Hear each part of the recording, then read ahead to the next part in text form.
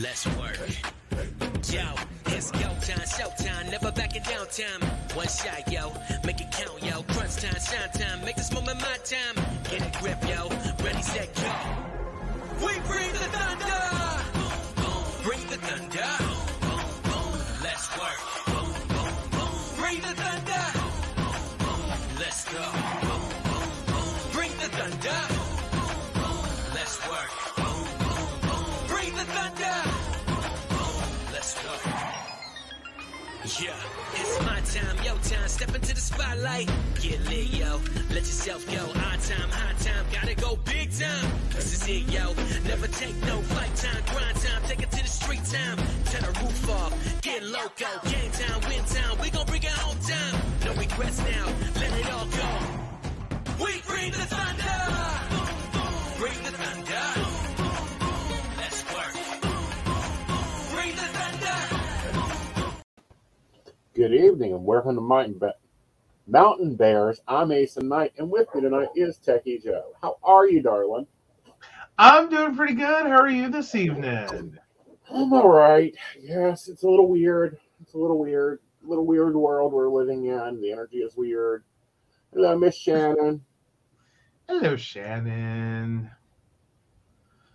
Oh, that's a good one. He has one of my favorite songs. One of my favorite praise songs. Okay. Yeah.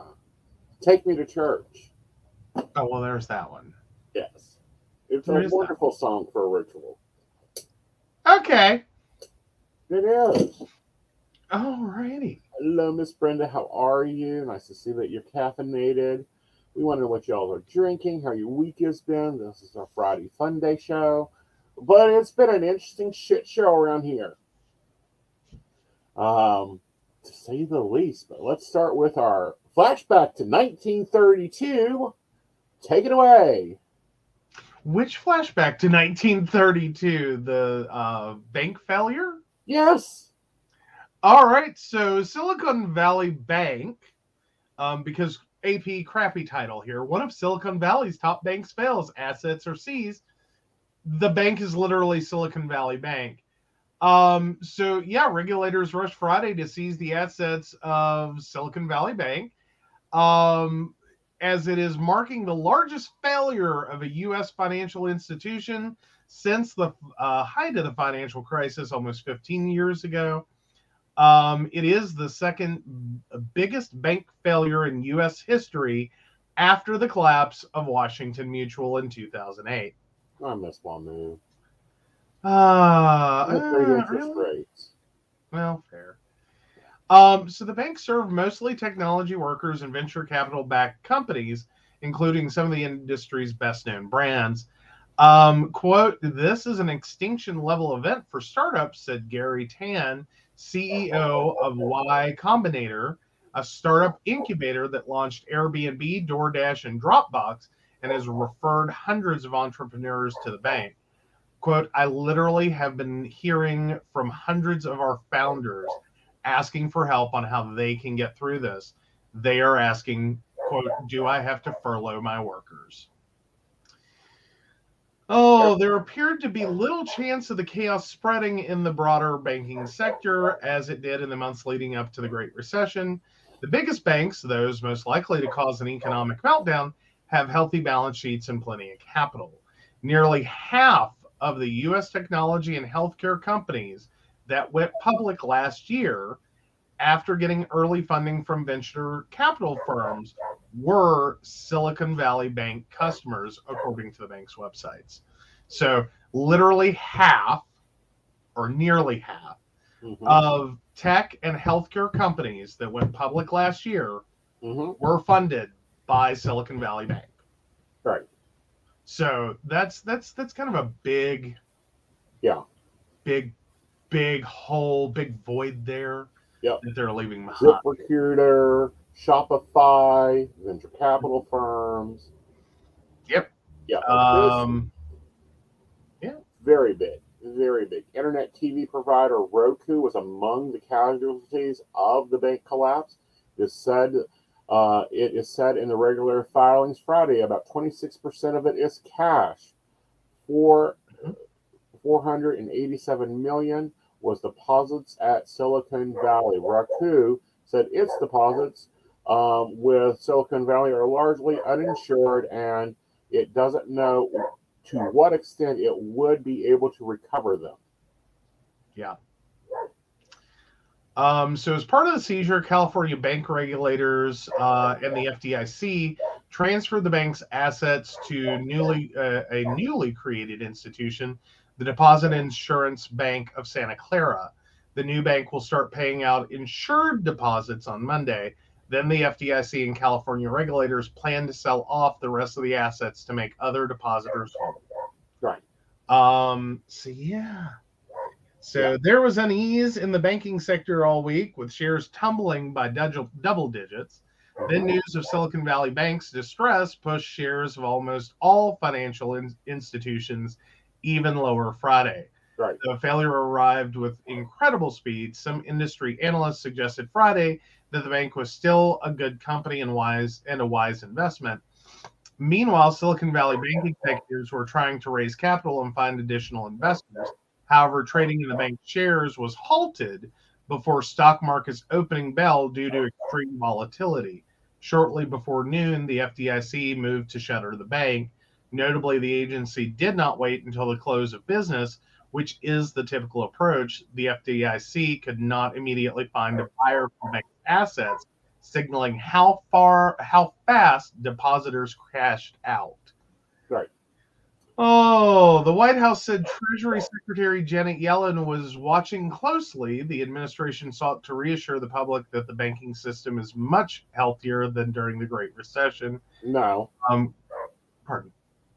Sorry, I disagree with you, Yellen. Janet, Well, you have faced off a few times, and you suck. You can't predict interest rates for shit. fair enough.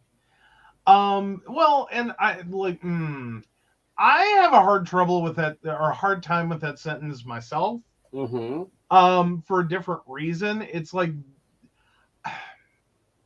I don't think it's wrong. Uh-huh. With the caveat of, if you ever thought that our current banking system was a healthy, safe, intelligent, well-functioning machine to begin with. Right. Well, let's take the largest bank in the world. Chase, of course. Is it? Yeah. I never keep track anymore. Like, I don't know. Yeah. The revenues are up, the dividends are nice and profitable, but no, they're operating in that 31 to 32 range, which isn't correct. Okay, the 31 to 32 range? Uh-huh. What do you mean? Meaning their stock should be priced around 250 to 280. Mm-hmm. Okay. Now, if someone was smart and was day trading today, they would have bought it when it was 128 and got the fuck out of it Monday morning. Fair enough. But yeah, no.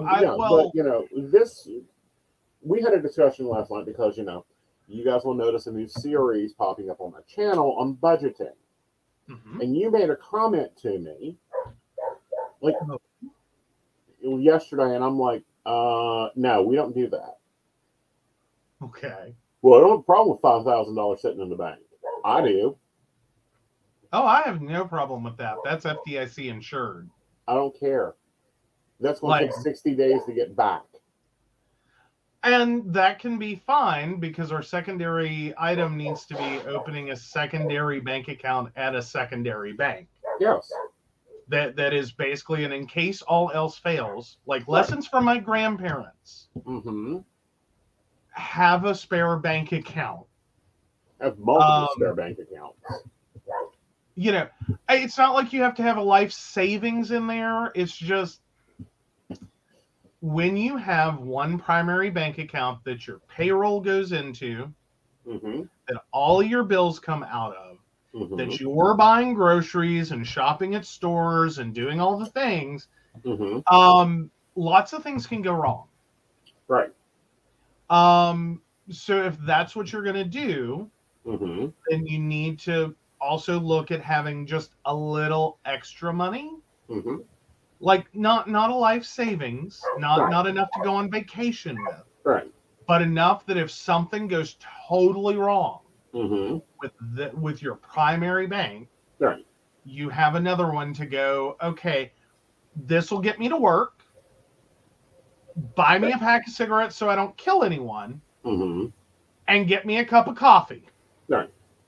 Just enough to keep you from losing your shit until you can go calmly talk to your normal bank about what's the problem. Yeah, because here's the problem, and this is the other thing I'm looking at. Hell, I'm going to bring it up. It's scary. If you know how to read a graph, it's scary. I know that some people don't. No, not a slide. Share screen. There we go. Well, it's getting there, I guess. Here we are. All right. This is the main holding company for the bank, the depository. This is the shareholding depository. It is now 64% down after market. It is no, it's 0.64%. Yeah. Because it looks like its range for the day was at $25. What's its 1 year? Like year to date? Okay. It's not doing horrible. It's doing terrible. Oh, no, because the scale on that is from 3 something? Sorry, I'm having trouble. Year to date. Yeah. 1 year. It's been a volatile year, and it looks like what last summer was ugly. Ooh. Once upon a time. Okay. Right here. Yeah, March 16th, 2000 was its lowest point. Okay? So, want to remember what March 16th, 2000 was? No, that's 2022 because you're in 5 year. I know what I'm looking at. I'm looking at March 16th, 2020. Okay. That's its lowest point. Its lowest point was down, like below $24 a dollar. Okay. That is, yeah. Not good. Not good, guys. We are still close to that low mark. And this is how Chase's depository is working. I don't even want to see what Silicon Valley is. Top sharing. Yeah. Actually, why not? Well, it looked like the rest of Chase's max timeline was like it had a pretty moment. Like it's only recently come down. Right. Well, I'm starting to wonder how much of that is just we're losing confidence in banking. Right. Traditional brick and mortar banking. Right. And the bullshit that it is. Right. Because, I mean, realize we've been dealing with some banking policies, and those have come up for debate. Even the Consumer Financial Protection Bureau thinks a lot of this actually is bullshit. Right. A lot of this is like 30, 40, 50-year-old policies or older that have ballooned into service fees that are ridiculous. Right. That are borderlining loan sharking. Right. Now, this is why I'm going to repeat that the best bank in the world, they have a really bad interest rate, though, is Frigidaire and Whirlpool. Okay. See, I struggle with that one, and I understand it. My grandparents were there. They were there. Like we had the Ford chest freezer in the garage that at one point had a ungodly amount of money in it. Wrapped up like it was like a flippin' beefsteak or something. At least my father got my grandmother to go deposit that. And I say that because that does start to become a scary thing to have large sums of cash Right. on hand. Additionally, we have unfortunately created a catch-22. Right. Is if you are limited in some directions as to what you can pay for cash. Right. Or pay for using cash. And certain amounts start to draw massive attention. Mm-hmm. And if you're driving on the wrong road Mm-hmm.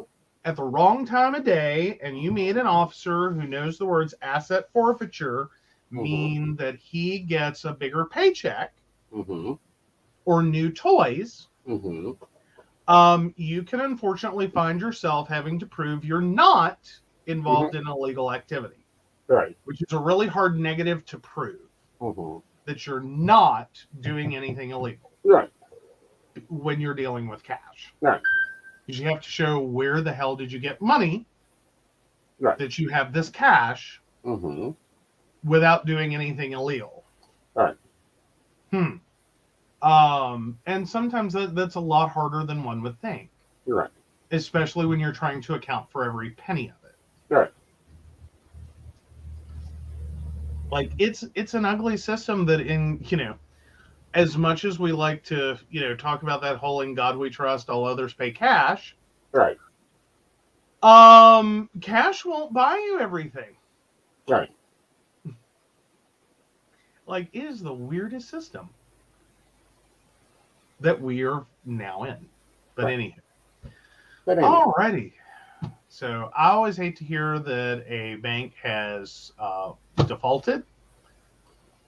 I'm going to say I don't think it'll be the last one we see defaulting. That's why I say bank small, bank. And when I mean bank small, if our account gets to $10,000 in any institution all together added up, we're going to another institution.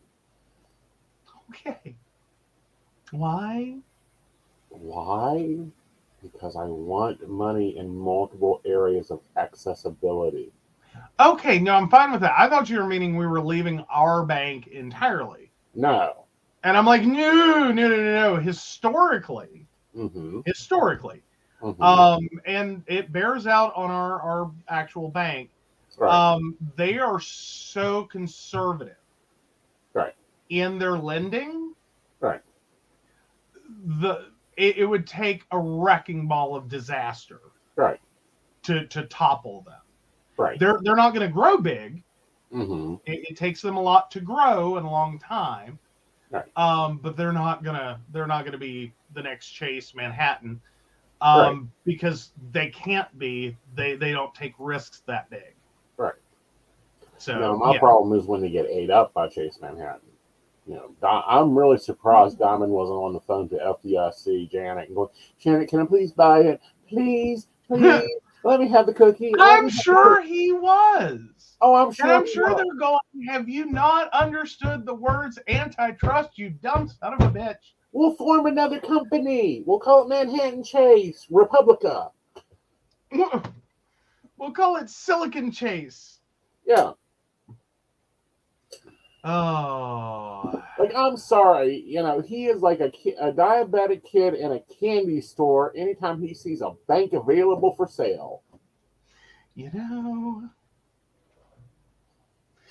All right. So we're going to move into a serious story, and then we're going to have another segment called Politics Are Shit Stupid This Week. So this is an interesting one. We've talked about you taking metformin for your skin. Yes. This is interesting. Is metformin the new wonder drug, I wonder? Yes, and we do want to thank Brenda for sending this one over to us. So from The Hill and Newsbreak, diabetes drug proves beneficial in preventing long COVID in clinical trial. COVID-19 patients who took the diabetes drug metformin for 2 weeks after a diagnosis were less likely to develop long COVID-19 symptoms, according to results from a clinical trial. The trial enrolled about 1,000 participants who were symptomatic with a COVID-19 infection for less than a week. Participants were randomly selected to receive a placebo or one of three drugs: metformin, ivermectin, and fluvoxamine.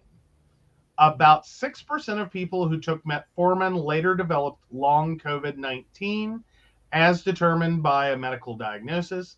In the placebo group, 10.6% of participants developed long COVID-19. This meant that overall people who took metformin were 42% less likely to develop long COVID-19 compared to people who got the placebo. The authors also note that the beneficial effect is potentially stronger for people who started taking metformin less than 4 days from symptom onset compared to people who started the medication for more days after their first symptoms.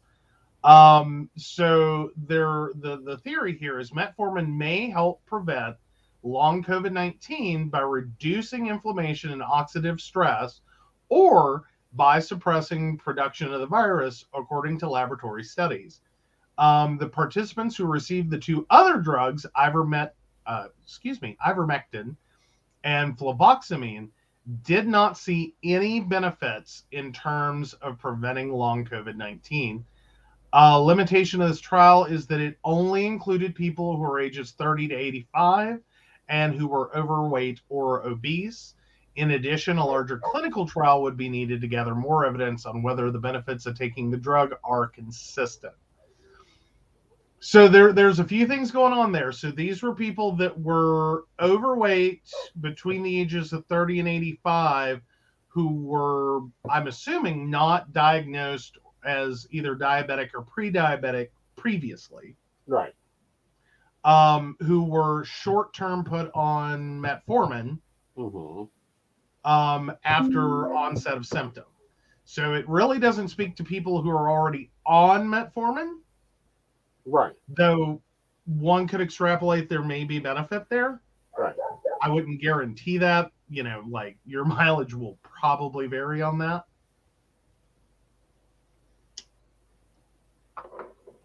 And it looks like percentage-wise, the comparative was 6% of people who took metformin later developed long COVID, compared to 10.6% of placebo patients. So yes, it cuts your risk of development by 42%, but it looks like your development in the greater population is about 11% of people developing long COVID. Mm-hmm. Granted, long COVID, not your best COVID, not your primary choice for the day, and not a good place to be. Right. So, like, it's still a 1 in 10 risk, 1 in 11, something like that. Well, here's the question. I'm looking through a lot of comments. Mm-hmm. And this is what gets me, okay? Because we had some French studies that said smokers weren't getting COVID, were recovering faster from COVID or not catching COVID. We had studies that say that now metformin, and then we had studies in the U.S., of course, for you go, oh no, you're wrong. Smoking is the most dangerous thing in the world. It's got to be the most dangerous thing in the world because we tax it. We've got to have taxes, a reason to tax it, moral tax code. And then we've seen diabetes drugs that they're using to treat diabetes used for multiple things, including weight loss. Metformin is a nasty drug. Looking at it from a biological level, it is a nasty fucking drug. Okay. When not used properly, when overused, when not, you can't just start and stop it. It can be very dangerous in general. It pisses your liver off. It can actually damage your liver. So this 14 days of metformin got me questioning. Okay. Well, now there are sometimes that medications, like I know generally you don't want to start and stop it. Right. I think that more so has to do with long-term use. Like if you've been on it for 5 years, you don't just want to flip a switch one day and go, oh, I'm going to go off of it for 2 weeks. And then, oh, I'm going to hop back on. Right. Like that's not a, that's not a thing. Right. However, like there are some, medications, and I'm not saying this is one of them, just that this does occur, in which short-term use can be okay. Right. You still want to do all your normal monitoring, Right. And no, you don't want to keep yo-yoing someone on and off this med. Like once Right. you do it once, you really need to consider it the second time and the third and the fourth. Right. If you get to that stage of like, okay, what are we doing? Right. But what I'm fearful of this study doing is doing the same thing we have seen with the injectable medication. Everyone starts, oh, you got COVID, let me write you metformin. Boom, boom, boom, boom, boom, boom, boom, Yeah. boom, boom. And then the FDA is going, oh, you can't produce that much metformin. Well, some of it is that. Some of it is also the realization that I think we're taking a larger look at modeling, Mm-hmm. and literally looking at viruses and bacteria and like all the things. And I think we're looking a little more at using older meds Mm-hmm.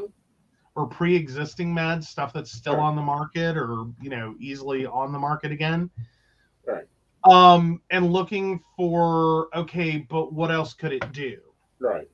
Like, did we miss some stuff? Like, hi, we ran metformin through and what? Good Lord, how old is metformin? I believe it came out in the 40s. Really? Mm-hmm. Good grief. I didn't think it was that old. Like, did it? Sorry, I'm just looking up real quick because I'm like, I'm curious now. And it's like, okay, like, I truly did not think it was that old. Right. Like, so metformin and, actually, metformin was discovered in 1922. It is 101 years old. Mm-hmm. French physician John Stern began the study in humans in the 1950s. It was introduced as a medication in France in 1957 and the United States in 1995. Mm-hmm. That's why it seems so new to me. Right. So yeah. Yeah. Yeah. And what's interesting is it's also known as goat's rue. It's what? It's known as goat's rue, a traditional herbal medicine in Europe found with rich, in which 1918 was shown to lower. Okay, now we're getting into some more of the herbal, ace and no shit. Well, yeah, and 100 years later, Uh-huh. like, oh, I wonder what else it does. Yeah. So yeah, did you know though it is currently the third most commonly prescribed medication in the U.S. with more than 92 million prescriptions? Yeah. Sweet Jesus. Mm-hmm. 92 million people Right. in the U.S. are taking metformin. Okay. That's a lot. That's a lot. Right. Like, that's a lot of a lot. Oh, good Lord. So, yeah, type 2 diabetes, polycystic ovarian system, diabetes and pregnancy, weight change, life extension, Alzheimer's disease. Mm-hmm. Like, that's everything. Like, oh, yeah, that's everything it's being currently actively prescribed for, in addition to a few other off labels. Yeah. And now, Mm-hmm. like, I don't know. I think we're starting to reevaluate these meds because, again, the 1920s and to 1950s, even the 1990s, we were not doing the kind of modeling we're capable of today. Right. To know, like, potentially what all the med could do at various dosages and what all systems it may be interacting with. Right. And especially if we're not paying a lot of attention to the data from some of the studies on it. Right. To figure out, oh, funny thing, it does X. Right. Or, a lot of our patients who have, that are using metformin don't seem to get sick from this or don't seem to have this problem or whatever. That's a lot of where these studies end up going sometimes. I mean, that's sort of how we ended up with Viagra. Mm-hmm. We tried to make a better cholesterol med, or excuse me, a better blood pressure med. Mm-hmm.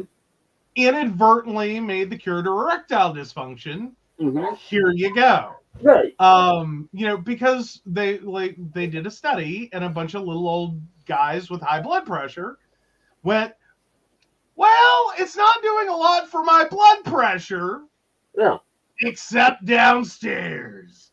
And then it's like, meh, 5 out of 5. Please let me continue taking this. Well, and another, drug in the same vein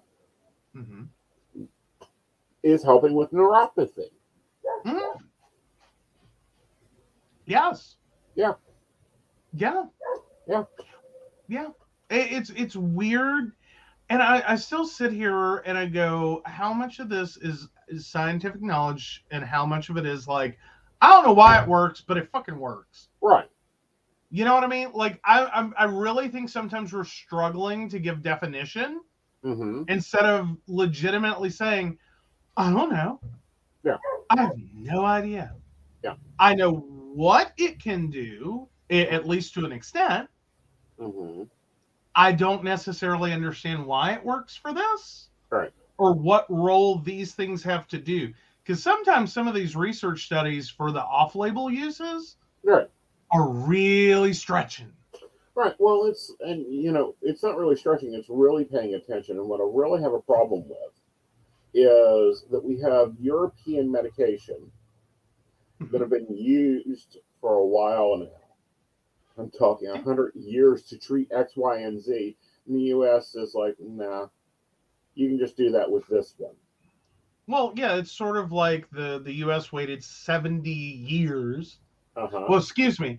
So 1922 developed metformin, 1950, or I believe it was 1955?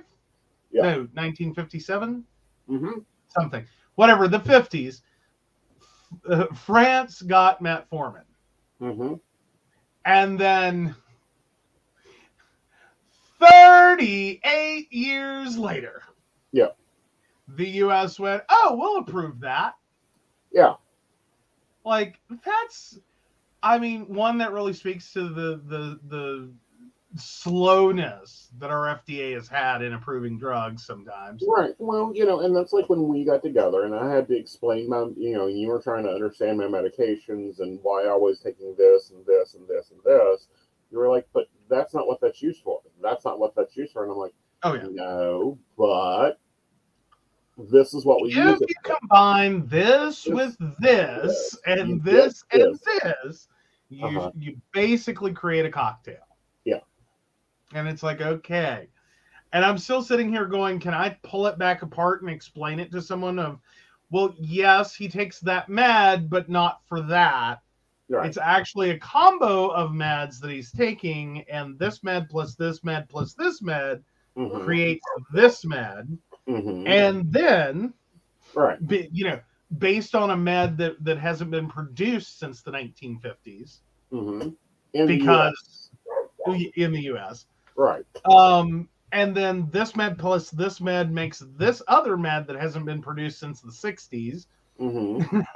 And it's like this tree branching of like, okay.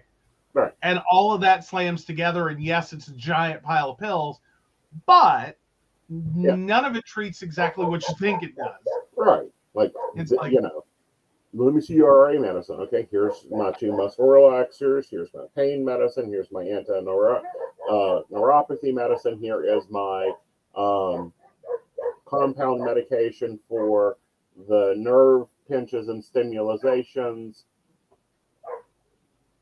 And here's the random looking, seems legit, for your age range that, okay, you're starting really early, but okay, cool.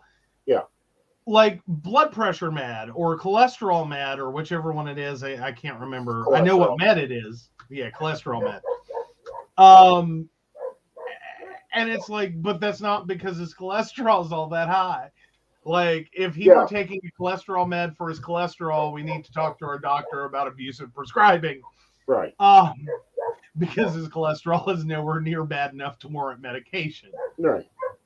So it's like, okay, interesting. This is fun. It's kind of like weird home chemistry. Right. But done through a doctor's office. Like the doctor is like, okay, I see what you're doing. Mm-hmm. It's a little wild, a little out there, a little old. I had to talk to someone older than me to figure it out. Right. Because I think he recently changed them. He's like, well, we need to change. Why don't we change this and change this? Mm-hmm. And I'm like, okay. Well, give me a minute. Da-da-da-da. Yes, that works. Yeah. Yeah. But no. Then he goes to treat something totally different. Okay. And it fixes the other problem that has the component in it, the vasodilator component, that is also an arm stimulant component, that fixed the neuropathy. Yeah. Yeah, you got, like, it's kind of weird right now you're using, like, even side effects of things that you went on for something entirely different. Uh-huh. And it's like, by the way, strangely enough, that seems to be fixing this. Right. And it's like, oh yeah, that's because it has a,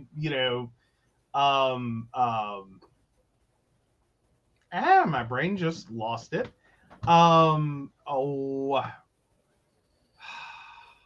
I keep wanting to say decongestant, but that's not the thing. It's anti-inflammatory action to it. Right. And it's like, oh, great. So literally what it's doing is making the discs in his back less inflamed. So he's not getting the full neuropathy. It's like, great, wonderful. Like, this is the weirdest step ladder. Mm-hmm.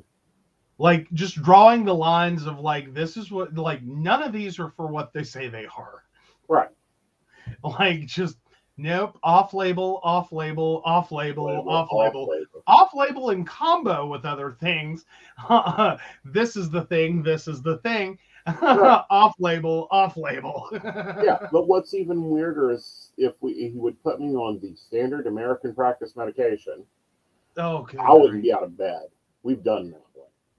Yeah, you've talked about how bad that one would be, and because effectively it amounts to treat your RA, you need chemo.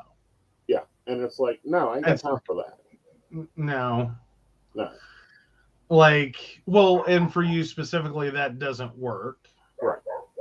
Your option 3, and the one that caused you to have so many problems in the first place, was the combination of the multiple levels of degenerative discs in your back with the RA, was the immediate fear of multiple doctor's offices that what you were going to show up and immediately ask for is pain management. Right. Like, bring on the opioids. Right. And you're like, I want to get out of bed, thank you. I do not want opioids at all. Well, exactly. Like, they don't do... Yes, they knock out your pain in much the same way that getting hit in the head with a sledgehammer would knock out your pain. It's just not very beneficial. Yeah. Like, you know, avoid being knocked unconscious. Right. Avoid being knocked unconscious. Avoid dulling my senses. Like, well, I don't know. I operate on my sixth sense, so no, we can't be dulling any of that. Nope. Yeah. If he's loopy and drooling in a corner, he's of no use to the psychic field. No. And, so it's a very hard thing to explain to the doctor. We do not change my medicine unless we look at the chemical compounds and understand if there is one word in there that says, that says anything about psychosis, dulling senses, not being, like, I go on antibiotics, I go to sleep. Guaranteed. Yep. Pretty much every time. Right. I don't think I've seen you hit an antibiotic yet that didn't knock you. Right. Like, I mean, Benadryl, he just kind of laughs at. Yeah.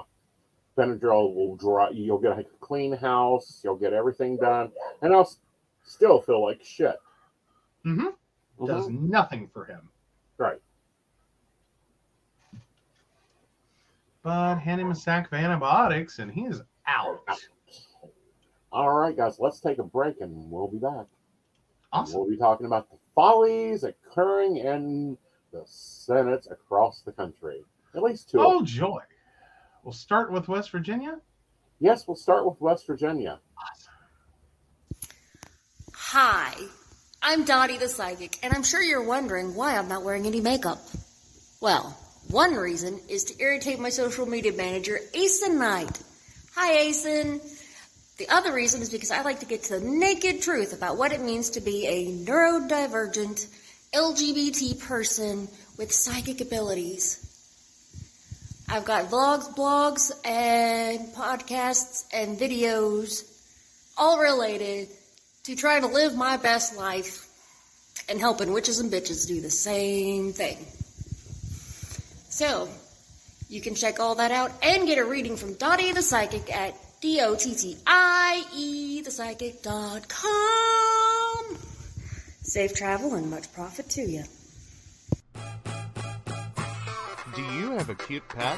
We know you do. Each week, Tracy Vann chooses from submitted photos a featured reader for her Facebook page and provides a tarot reading. Your adorable pet cat, dog, rabbit, goat, chicken, snake, or more could be her next featured reader. Visit TracyVann.com, TracyVann.com, and click Featured Reader to submit. We look forward to seeing your pet next.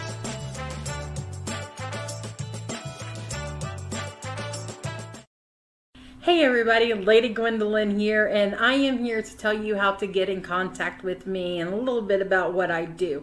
I am the High Priestess that works with shadow work to help you grow and heal, and I work with access bars, Reiki, I do power forms. I'm recently getting into crystal healing, sound therapy as well. So you can go to Lady Gwendolyn Healing, that is LadyGwendolynHealing.com. Book your appointment with me. I do in person, I do over the phone, I do over Zoom. We can do that as well. My main goal is to help you grow and heal, because I've been there, I'm still going through it, and I let my strength help guide you. See you soon. Hey everybody, Natalie here from The Pendulum's Path. If you are in need of guidance, direction, spiritual connection, healing, or more, you have come to the right place. I have worked as a psychic and a medium for over 3 years, connecting people from all over the world with their loved ones, giving them insight and guidance into their current situations, their past healings, their blockages, and what they need to know in order for them to have a better future. It would be my absolute honor if you would come to my website at www.thependulumspath.com. Visit my shop. I have a whole bunch of crystals, oils, balms, mystery boxes, and more.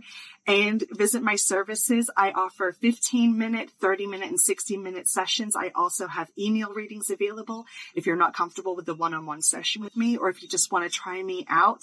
I encourage you to come visit me at the Pendulum's Path, and let's get you back on the right track today.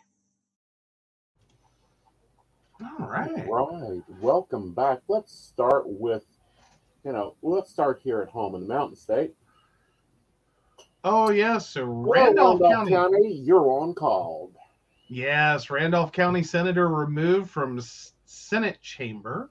Mm-hmm. Oh, this comes to us from WBOI. So a West Virginia state senator was removed from the Senate chamber on Friday. According to the West Virginia Senate clerk, Senator Robert Carnes, Randolph, was removed just after noon. So Senate President Pro Temp Donna Boyle, or Boley, R. Pleasance, moved to remove Carnes from the chamber after a disruption during a vote on SB 3542.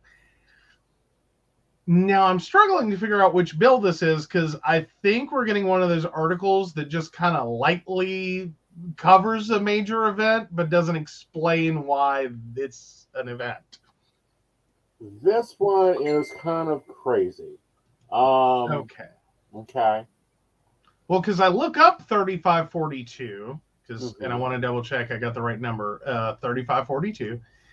And it says expiring funds to the Department of Administration, Board of Risk and Insurance Management, Public Entity Insurance Trust Fund. Right. And I'm like, what? Yeah. He disturbed the Senate when they weren't even voting on a bill. They were trying to move money from one trust fund to another trust fund. Ah. So he was protesting a separate bill. Okay. Now this is we need to take a moment here and take a look at the full picture of the Senate. The Senate of West Virginia has been attacking rights across the state. They want to ban trans children from getting medical treatment of any form. They want Yes. to ban drag queens and force them, not to be around children. We must, protect the children, right? Mm-hmm. Yeah. However, they can't even pass a simple bill restricting the age of marriage to the age of 18. You cannot buy cigarettes at 18. You cannot drink in this state at 18. Yes. Okay? Currently in this world we live in. But you can commit and go and get married at 18. Hey, Devin, how are you, darling? Well, let's see. There's a few things going on here. Currently in West Virginia, you can get married as young as 16 in West Virginia with parental consent. Anyone younger than that also must get a judge's waiver. Right. So it really doesn't set a floor. Right. But Cabell County Democratic Senator Mike Woelfel, an attorney, said he represented a girl who got both married and divorced when she was in the 8th grade. 8th grade. Right. 8th grade. Yeah, we are. We just have not been scheduling. I've got to get the scheduling and calendar done this week to get everything up. But the shows will be on, even if they're not pre-scheduled. We've had some issues with pre-scheduling shows. We're going to be working that out. I think that we're going to have to take an Emily B. Baker move here. And we'll talk about that in a little bit into the show. Okay. Yeah. Now there's some interesting quotes in the child marriage article, real quick. Yes. So Senator Mike Stewart, a former federal prosecutor, said he supports the age of 16 to marry. Stewart said his parents, 50 years later, are, quote, giddy teenagers who were married at the age of 16. Putnam County Republican Senator Eric Tarr said he got married in high school, but understands problems need to be addressed in the bill. Quote, knowing what it means to be two mature high school students in love and getting married and creating a life together, that's a family born and a family that stays together, Tarr said. I think every one of us in this chamber values that and understands that. Okay, see, here's the problem. I don't give a shit if two 16-year-olds are getting married. I don't care if a 16-year-old and a 17-year-old or a 16 and an 18-year-old, or hell, I'll even go as low as like 15 and 18. Right. Like, I'm good with that. I can follow that. I can understand that. I think we could figure that out. Maybe it's not the best life choice. Maybe it'll end in divorce. Maybe it'll end in tears. Maybe it'll end in 50 plus years and going strong. No one knows. That's not anyone's problem. Right. It really, truly isn't. The problem is when you're talking about the ability for a judge to say, hi, 65-year-old groomer pedophile, you want to marry this 12-year-old? Well, okay, as long as the parents consent, I guess I'll sign this paper. Right. Literally in West Virginia, that can happen.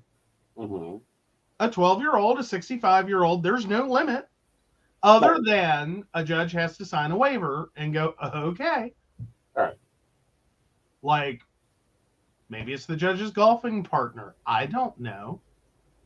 You'd hope a judge would have more sense, but Well, again, you know, it has to do with, well, you know, and we talked about this. There was a judge in Fayette County that all you had to do was invite him over for drinks and you could get things took care of. Mm-hmm. Happens a lot. Now it's created problems throughout the century, but happened a lot in West Virginia. Do I think that he was the only judge that could ever occur with? No. No. Do I think that we have a problem when Republicans want to restrict alternate, performing arts, wants to restrict medical care for our children, doesn't want to increase the food benefit for our children when 1 in 6 in West Virginia are going hungry, but want to scream, but the children, and now wants to marry them off as soon as possible. Yeah, well, here's the thing. I like, okay, so you're telling me the state of West Virginia, our Republican leadership feels that going to a drag queen story hour is harmful and detrimental to children who are in a room with a man dressed up as a character who is performing as a character that is stereotypically female, like a princess, but is keeping to that character, right? Not some weird, lewd, obscene thing, right? But just doing a character. That's inappropriate and harmful to children, right? But we don't have a problem with the fact that in West Virginia, a 65-year-old and a 12-year-old could get married as long as a judge signs off on it. Right.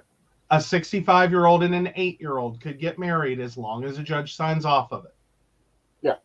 Because that's what these articles are telling us. There is no limit, except we rely entirely on the good graces and intelligence and the good decision-making of a judge to say no. Yeah. Not happening today, Victor. Now, I'm not accusing judges in the state of being incapable of doing that. I'm just saying that seems like a low bar. Right. That, like, why would you even start to put a judge in this position to decide that? Right. That's a hefty power to decide the fate of, and as has happened, an 8th grader, so a 14-year-old, if I remember my ages correctly, that would be a 14-year-old, I do believe. 8th grade? 14 or 13? Give me a minute. Okay. Sorry, you got to keep in mind I graduated high school at 17 because I have a July birthday.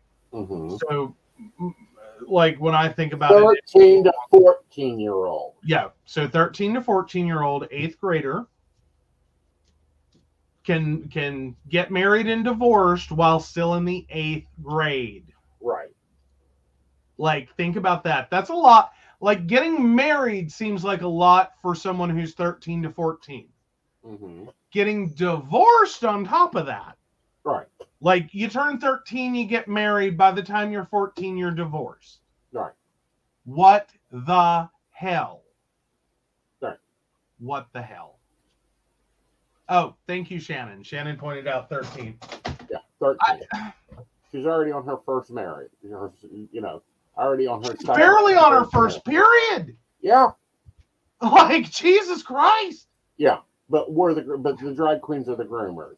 Really, I think it's more the Republican senators are groomers in this state. Just lock them all up. Yeah, really. All right. Like, so moving on to even more illustrious senators. Oh, yeah, it gets better. Yeah. Yeah, this comes from one of our clients, actually. So mega lawmaker censored for calling fatal child abuse a, quote, benefit to society. Oh, strap in. This is a fun one. And not in a good way. Representative David Eastman is a diehard Trump supporter with ties to the Oath Keepers and a history of making controversial statements. Oh, it's hard to imagine a Republican politician. This, by the way, comes to us from Rolling Stone. It's hard to imagine a Republican politician saying something so abhorrent that the party would actually discipline them for it. The GOP has tolerated, if not condoned, white nationalism, calling for violence against political opponents, an attempt to overthrow the democratic process, and fabricating an entire backstory to con voters in a swing district. The party, at least in Alaska, seems to have drawn a line at touting the benefits of children dying from rampant abuse, with the state house voting 35-1. I want to know who the one was. On Wednesday to censure Representative David Eastman for doing just that during a committee hearing on Monday. Eastman cast the Eastman. Of course he didn't vote for it. Eastman casting the lone dissenting vote. In the case where child abuse is fatal, obviously it's not good for the child, but it's actually a benefit to society because there aren't needs for government services and whatnot over the whole course of the child's life, Eastman said during the hearing on Monday. Eastman was asked to clarify. Talking dollars, he said, adding that, quote, it gets argued periodically that it's actually a cost savings because the child is not going to need any of these government services that they might otherwise be entitled to receive. End quote. And need based on growing up in this type of environment. I mean, okay, I know it's horrible. Yeah, I'm there. But here's the thing. This is one of those moments, Mr. Eastman. Are you technically dollar and cents correct? Yes, you are. Why in the hell would you ever say that out loud? Why, given the opportunity to think more about the morality of what you just said, the non-dollar and cents cost of this, would you not take that opportunity? Because you got it like twice in the same conversation. 3 times because I'm looking at an interview. Okay. Yeah. So it was probably closer to 3 times. Yeah. You got multiple opportunities to go, you know, I understand what I said was inappropriate, that I unfortunately got bogged down in the numbers and did not mean to suggest that it was good that children died. Like I don't know how a decent human being, having this like repeatedly shown to them, could have skipped that part. Mm-hmm. Like, explain that to me. I love the comparison that was made about it's along the same lines of if you hit someone with your car, throw it in reverse and make sure you kill them because it's cheaper for your insurance if they're dead than if they keep living. Technically true. Not something you want to do. Not advised. No insurance agent will advise you of that. Never.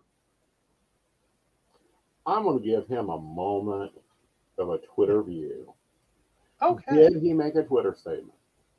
Oh, I'm sure he did not. Well, he's talking to, reporters. Yeah. Like, oh, I didn't say that. Really? It's on your fucking video camera. We have video proof. Yeah, we like there's very much video. Oh, so Eastman has been censured before too. The Alaska State House, then controlled by Democrats, voted in 2017 to rebuke Eastman for telling multiple news outlets that some women get pregnant on purpose so they can travel to a big city. Quote, we have folks who try to get pregnant in this state so that they can get a free trip to the city. And we have folks who want to carry their baby past the point of being able to have an abortion in this state so that they can have a free trip to Seattle, he told the Associated Press.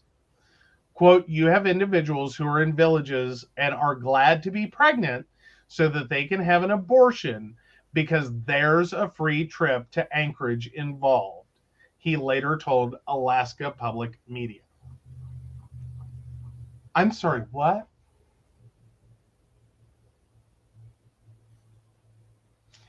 What? Explain it to me like I'm 5, because I do not think that has ever happened.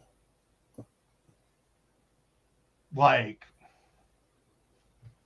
So how's Twitter looking? I'm going through it. He has not made comment on this.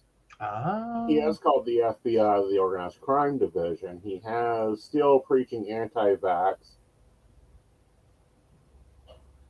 He's still a COVID denier.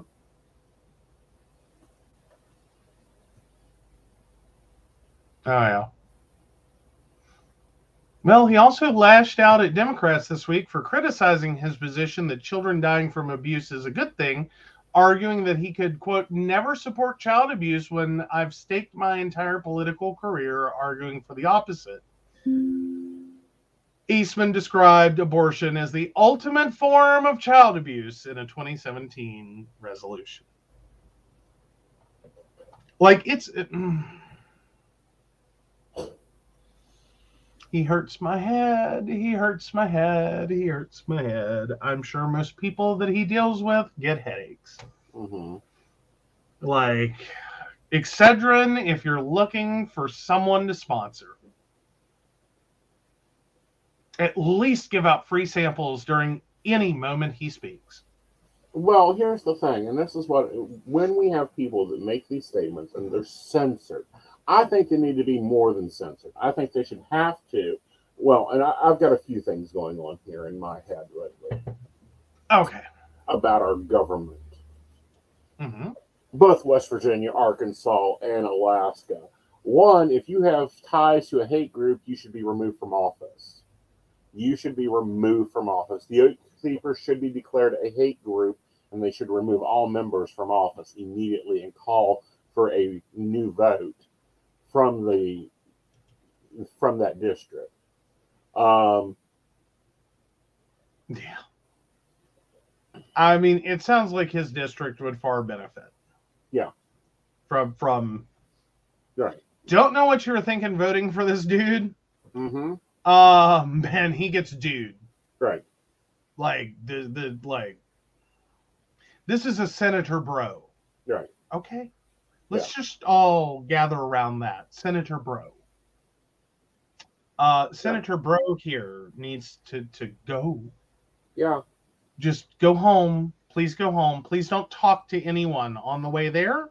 Yeah. Please stay at home when you get there. Right. Please try to avoid talking to anyone until at a nice, comfortable point in your life where you no longer have a pulse. Right. Of natural causes. Mm-hmm. Like, I'm not wishing you dead. I'm not, like, encouraging that. Right. I'm just saying, just don't talk to anyone for the rest of your natural life. Yeah, and apparently he can't form a sentence because all he does is retreat a lot, which I know is common. Yeah, it's just... Yeah. Ooh, it's interesting.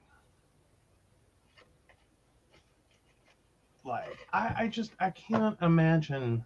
Yeah, I cannot imagine this. Okay, I cannot imagine the brainchild here that creates this bullshit. All right, so back to West Virginia. This is not on the news media, but this is something that's been aggravating me for a little while now. Oh, I'd say 2 months. Okay. You know the story, so you don't need an article on it. You know that Jim Justice is now treating the foster care system like he's taxes? Oh, yeah, that's been a fun one that is actually directly affecting someone we know. Yes. Who's there. actually been vocal in the news and quoted. Right. Yeah. Yeah. Yeah. So there's a payment system debacle going on in the state of West Virginia that controls the payments for foster parents, which, because the state wants to be really clear about the fact this is not income, this is a reimbursement. And hi, I'm sorry, it's kind of income. Right. Because one, kids aren't cheap. Two, it's West Virginia. Have you seen our job market? And three, have you seen how much the cost of everything has gone up over the last few years? Right.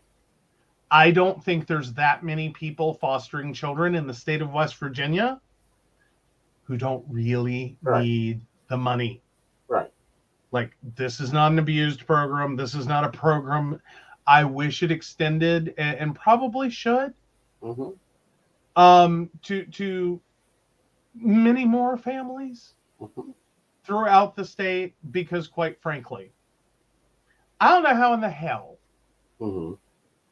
most people in the state have a family on what they make it work.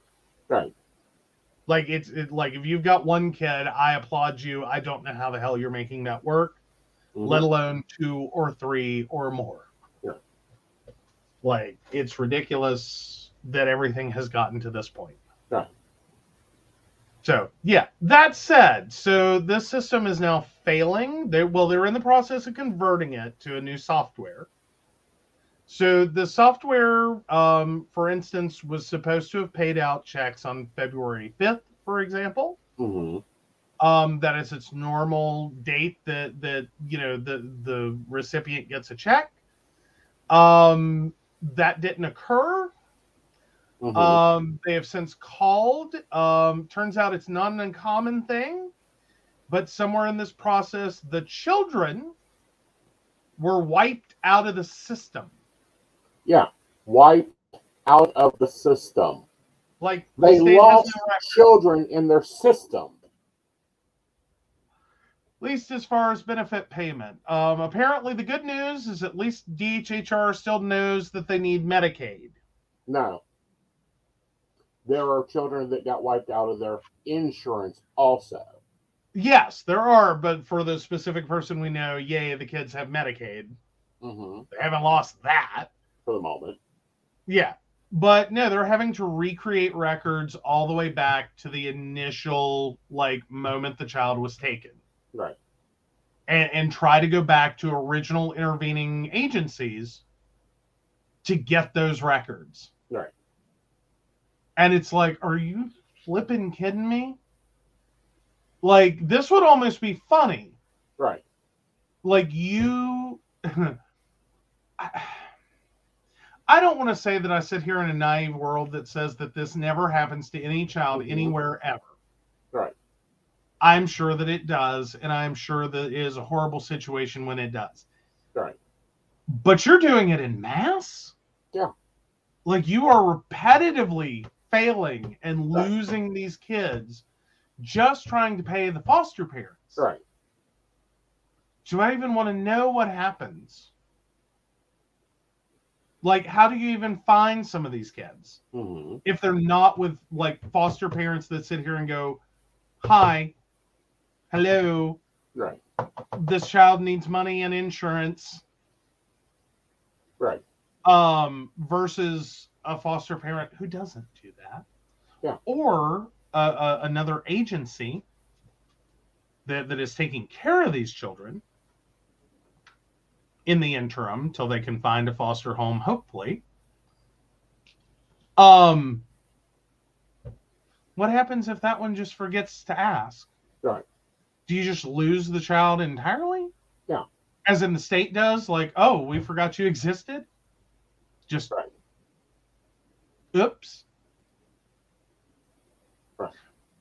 And instead of addressing that issue in our Senate and our House and our legislature, right, we're talking about bills to ban children from being around drag queens and trying to, not increase the marrying age to 18?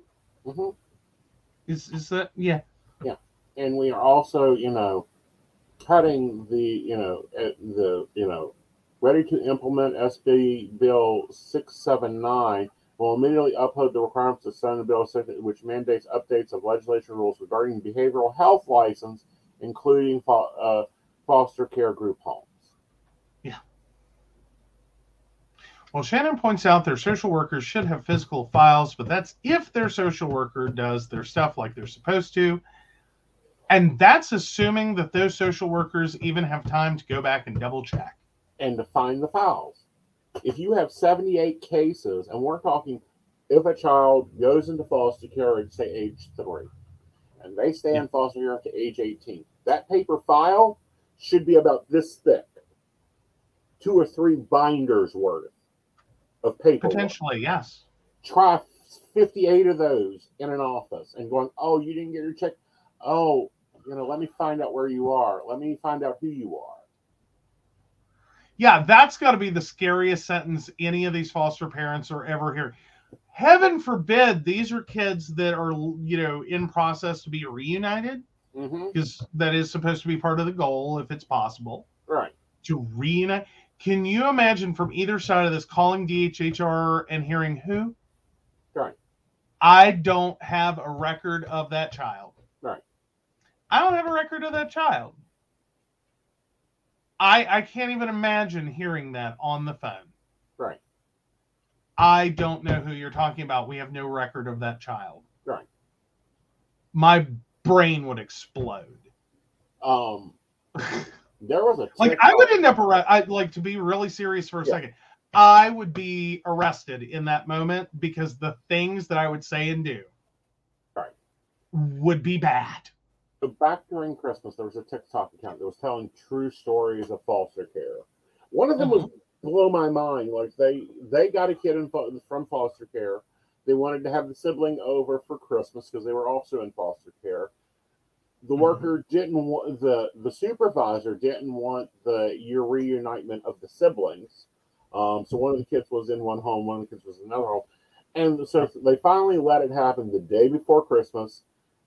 The foster parent went and rushed and bought Christmas presents for this additional child, because they felt it was unfair that they would basically get toiletries from the department for Christmas presents, and then had the child for an additional 3 weeks. Oops! Someone forgot to pick them up. Forgot to pick them up. Didn't know where they were for 3 weeks. This is what is going on in our foster care system. We have children in juvenile detention because they don't have homes for them. Okay?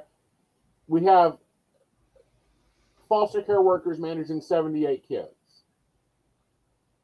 Where they are, what they're doing, what their medical care is, where all this is. And they can't even pay the checks for the families to take care of them.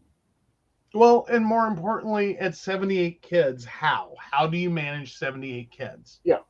How are you, because aren't most of these social worker visits, like if you're talking 78 active cases, right? Not okay, we've placed you, you're now in a continuous situation, like we're comfortable with your foster parent.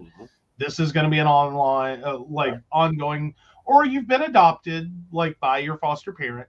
It's a long-term situation. We don't feel like we have to come visit you all the time. We feel confident. Right.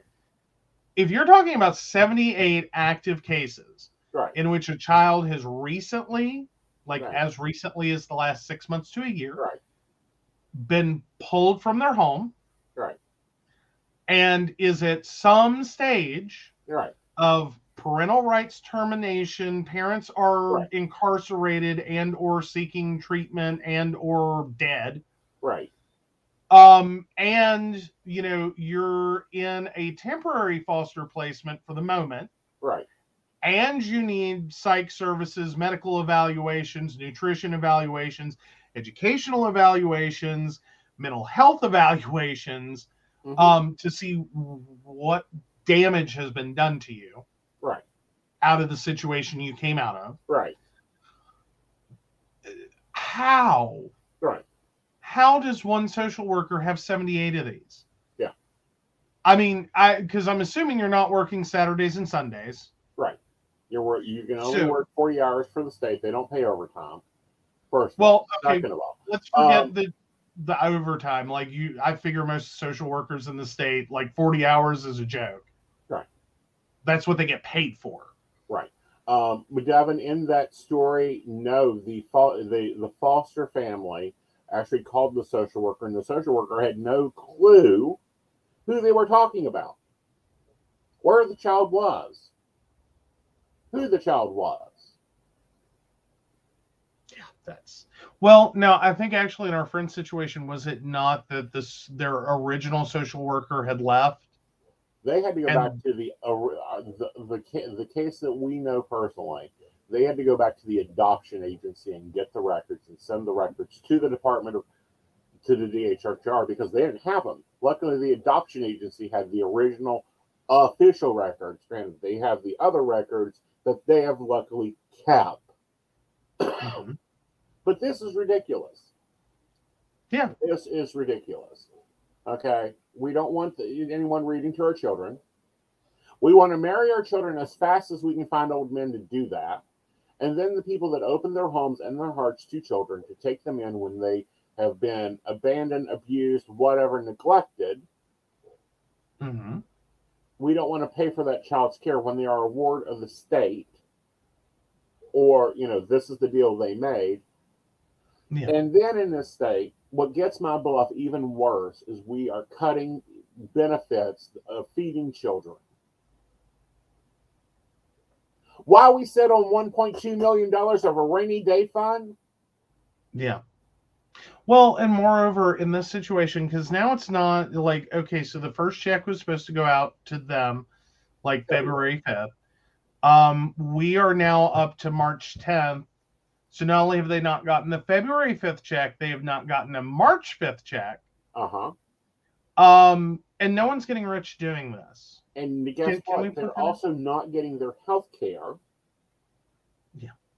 Okay. So if you have a child on ADHD medication, which I don't know, let's take one. Oh, that's a whole disaster in and of itself right now on top of that. Right. Like, God help you if you're on ADHD medication right now. It's a flipping nightmare. But yes. Let's, we'll go with even an off-brand. Glyphosate. Copy.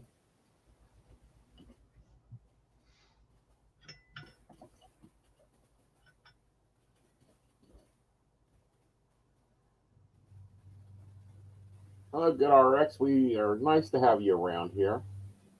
Hey, right, there you go. Brenda. The average prescription is twice a day. Mm-hmm. Okay. The cheapest price you can get, and this is, you would have to, let's say, switch pharmacies. Mm-hmm. Okay. In our local area is $237. Mm-hmm. Okay. In your contract, you say you will be sure that the child follows medical recommendations. Right. So even if you got your check, you're now spending $200 because the child no longer has insurance.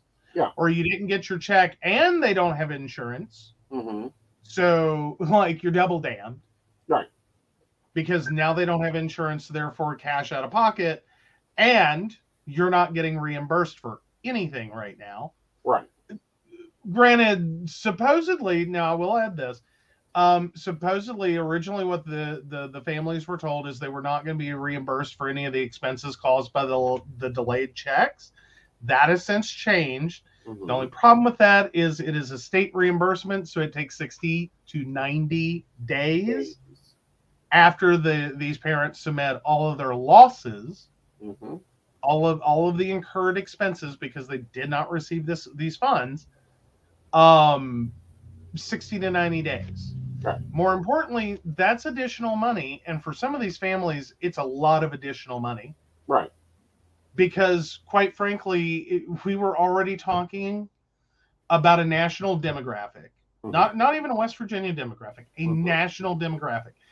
That the majority of families cannot afford a $400 emergency. Right. Let alone anything bigger than that. They cannot afford a $400 emergency.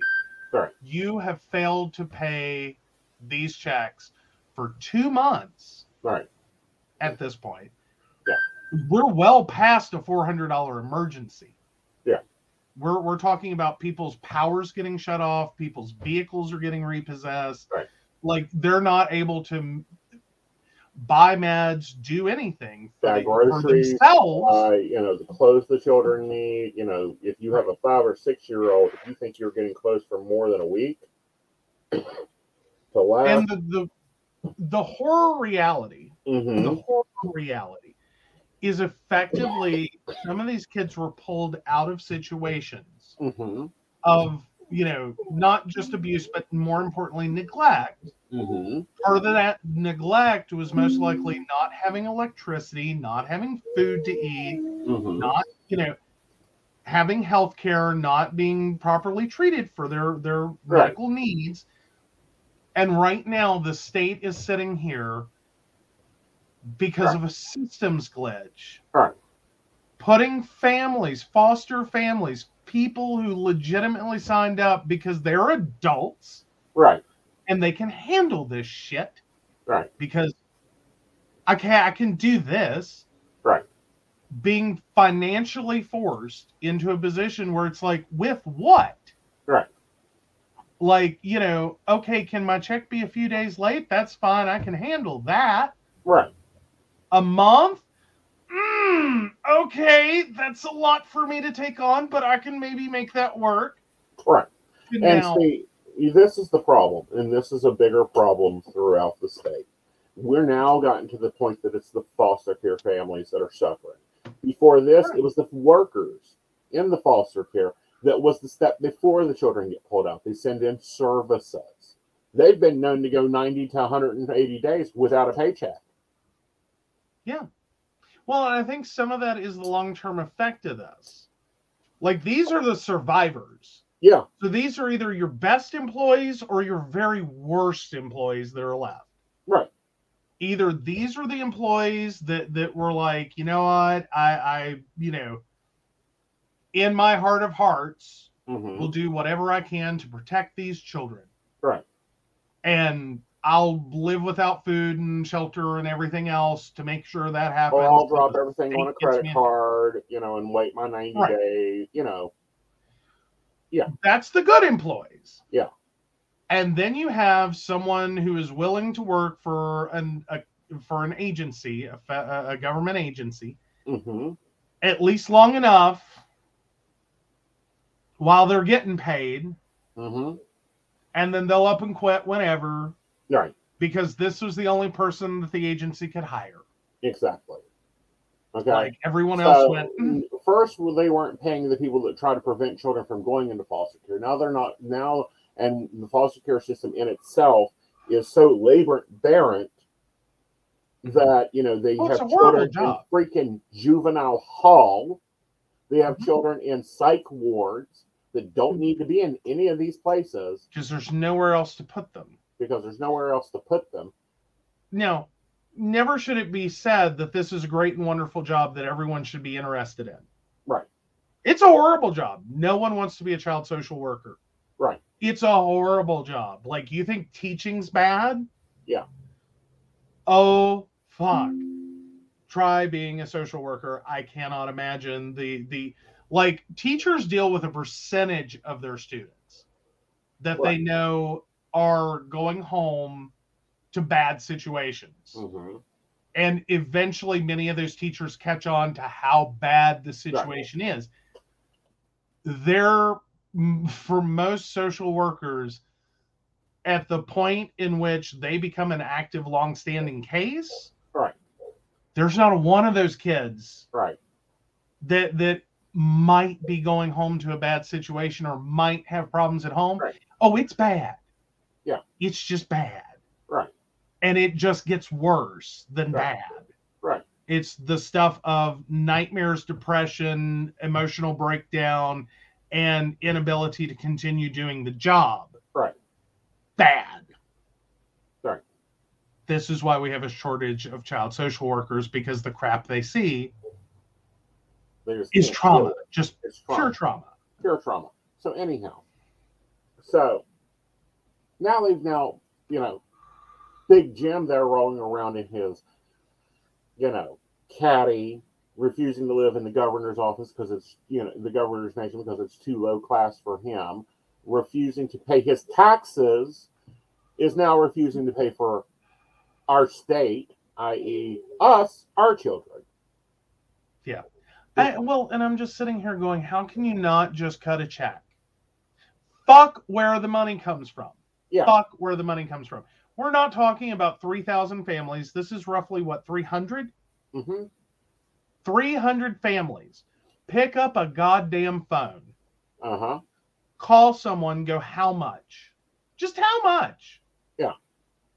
Write them checks today. Deposit it today. I don't care how they get the money. Right. Load it up on a Visa card for all I give a shit. No, we're not going to go back and change it if they finally get a check from us in 6 months. I don't care. They deserved it. They earned it. Yeah, Right. they can reimburse the expenses that we incurred for them too. Right. But get the kids the services and the support and the food and all the things they need. Point blank. And be done with it. And I'm took back into stories, because I wasn't there, back in the 1940s and 50s. If you were on cash assistance or whatever, you had to make your little way over to wherever the welfare office was, wherever the social service office was, and they would have to hand you out the exact amount of whatever. They didn't give you a check. Mm-hmm. They would give you cash. Why is it that we are so technologically advanced that I can receive payment within minutes from Dublin, Ireland, from all around the world, but the state of fucking West Virginia can't write a damn check? Yeah, which is one of the oldest financial instruments next to cash. Right. Like literally, I mean, it's right there. It's kind of like salt, gold, cash, sugar, check. Yeah. I mean, like in the age progression. Right. Like, So we're not if you're asking in the state to West Virginia, Venmo you might want anyone. to give your Republicans and your congressmen and your senators, drop them a phone call. Yes, please. Send them an email and remind them that wards of the state means that they are within the control of the state, and it's their job as parents of these children, because they are now government employees, state employees, so that makes them in charge of these children, to pay their bills. Yeah. All right, let's take a commercial break. Ensure that they are cared for. Yes. Instead of plunging these families, because I'm sorry. Right. There's a reality here to consider. West Virginia is not a highly lucrative state to live in. Right. Like, let's just all admit that our median income is bullshit. Right. And that's about how far it goes. Right. Our median income is to the level of bullshit. And so yeah, it's the fact that someone was willing to take on the struggle to begin with is enough for me. If they say they didn't get paid and they can produce a bank statement that shows they didn't get paid, mm-hmm. cut them a check. Mm-hmm. Worry about it later. Right. Care about it later. Right. Why it didn't happen, how it didn't happen, what you need to do to make sure it happens in the future. I don't care. Write them a check. Right. Get it done. How hard is this? Right. Do you really want to plunge this state that already has a problem placing children in foster care into a position where potentially people decide not to do foster care because they cannot, honestly in their heart, look at their finances and go, but what if I don't get money from the state for months at a time? Right. Like, I would be just potentially as bad as some of the situations these kids are leaving, not because I want to be, not because I feel like, I don't care about this child or whatever, but because I'm literally in a financial rock and a hard place of, I don't have it. Right. Like, you really want that to be a concern potential foster parents have? Right. And if why you're they wondering who your legislators are, your House of Delegates, all that, I just posted the link that has their emails and their phone numbers. Feel free to use them at any time. They're very good at receiving emails. They're wonderful at leaving you on voicemail. Yes. Yes. And some of them call you back. Yes.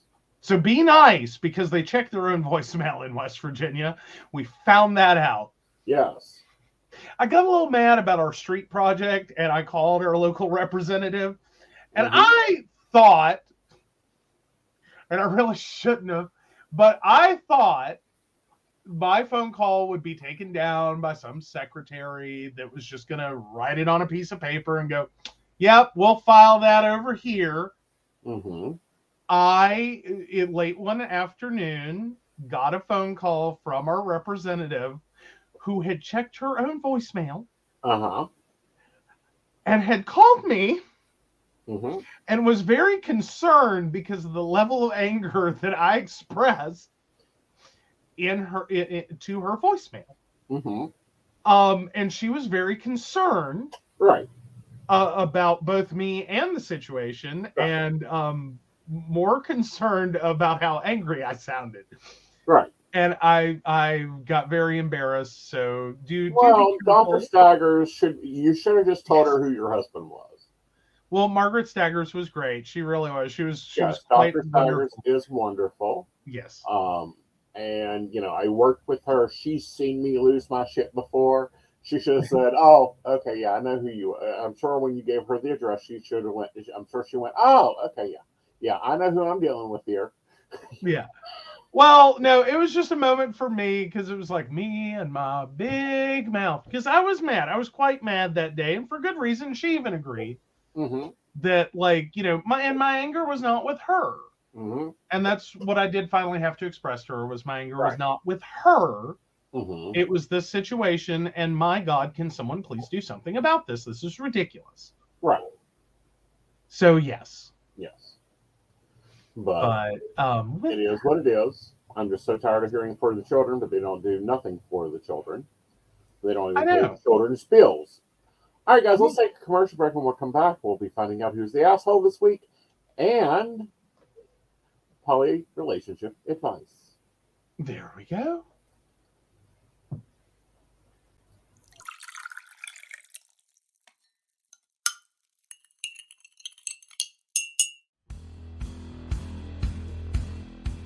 Welcome back, Goblins! My name is Jason, and I am the host of the Esoteric Book Club, a podcast that examines titles on the magical, paranormal, the mysterious, and the strange.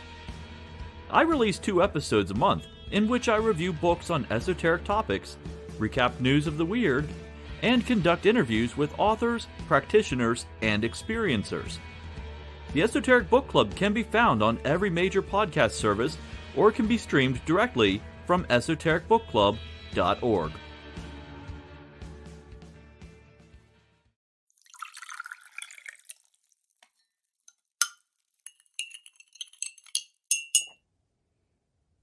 Hi, I'm Tracy Van. I provide a blended reading consisting of mediumship, psychic, and tarot cards. A reading from me can cover any guidance you need, from relationships with your partner or your family, spiritual, financial, any questions you may need clarity on. If you would like to book an appointment with me, check out my website, tracyvann.com. That's TracyVann.com. I have bookings from 15 to 60 minutes you may choose from. That helps if you just have a quick question, need an answer, or if you're looking for a reading in more depth, I'm here to provide the guidance and clarity for you. Let's just figure it out. Bye.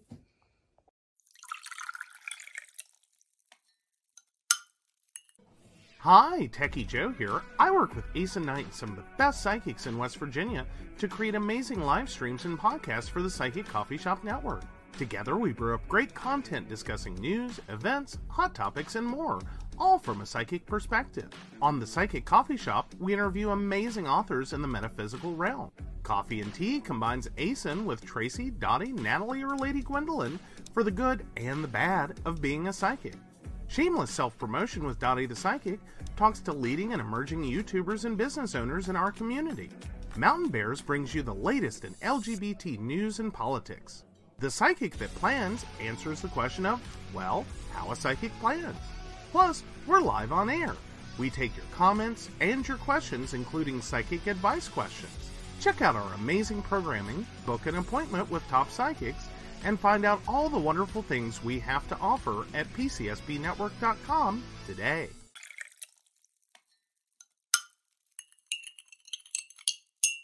Hi, I'm Ace and Knight. I provide tarot readings covering everything from love and relationships to your life questions and your most spiritual answers. And also, I provide a lot of guidance in finances and divorces and all those relationship problems. So, if you'd like to get a reading from me privately, not on air, you can feel free to do so by visiting aceandknight.com and booking your appointment. I also provide on-demand services, so if your life is a little chaotic, you can go ahead and click that Call Now button there on my site. Great for a quick answer question. All right, guys, back to the show. Enjoy.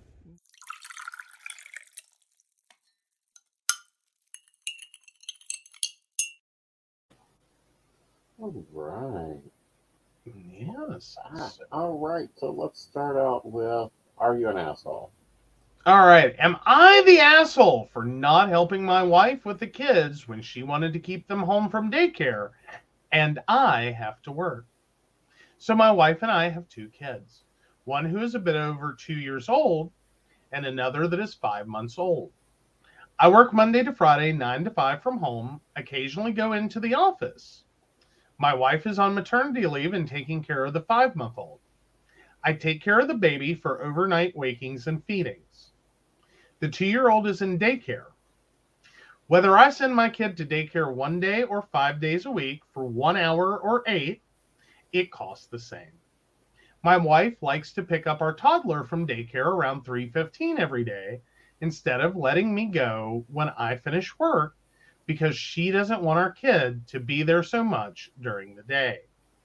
The problem is I am left watching the baby for the 45 minutes while she is gone, and then for the hour that she is taking care of both of them, she gets overwhelmed, stressed, very annoyed at me and our kids.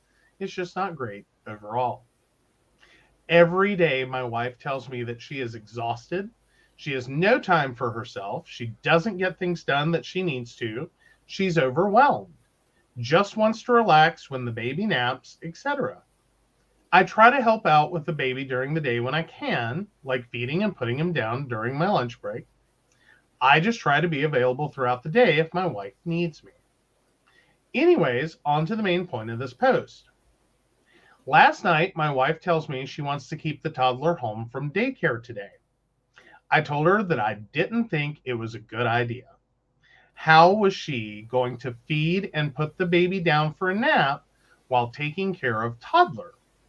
She already gets stressed and overwhelmed just looking after the baby. Why put herself through more stress?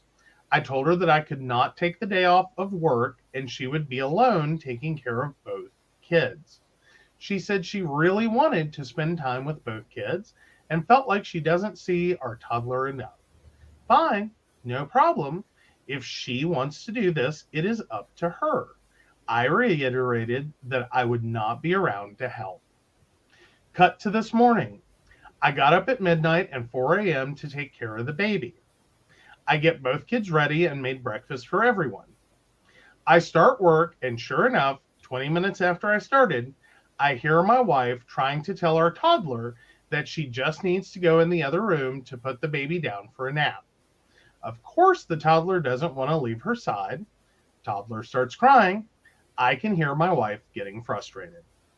Wife finally leaves to put baby down and comes back. She now has to juggle going back and forth, trying to settle the baby by putting the pacifier back in. We were starting some sleep training. And toddler who wants all of her attention. Finally, baby gets settled. Wife is obviously stressed and tired, and it's 9:45 a.m. She comes into my office where I am working and asks, did I not hear her struggling? Why did I not come and help? Am I the asshole for telling my wife, I told you so, that I said I would not be around to help, and this is what you get? That she should have let me bring our toddler to daycare.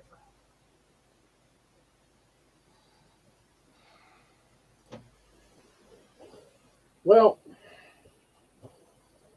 I'm going to let you plead your case. Okay.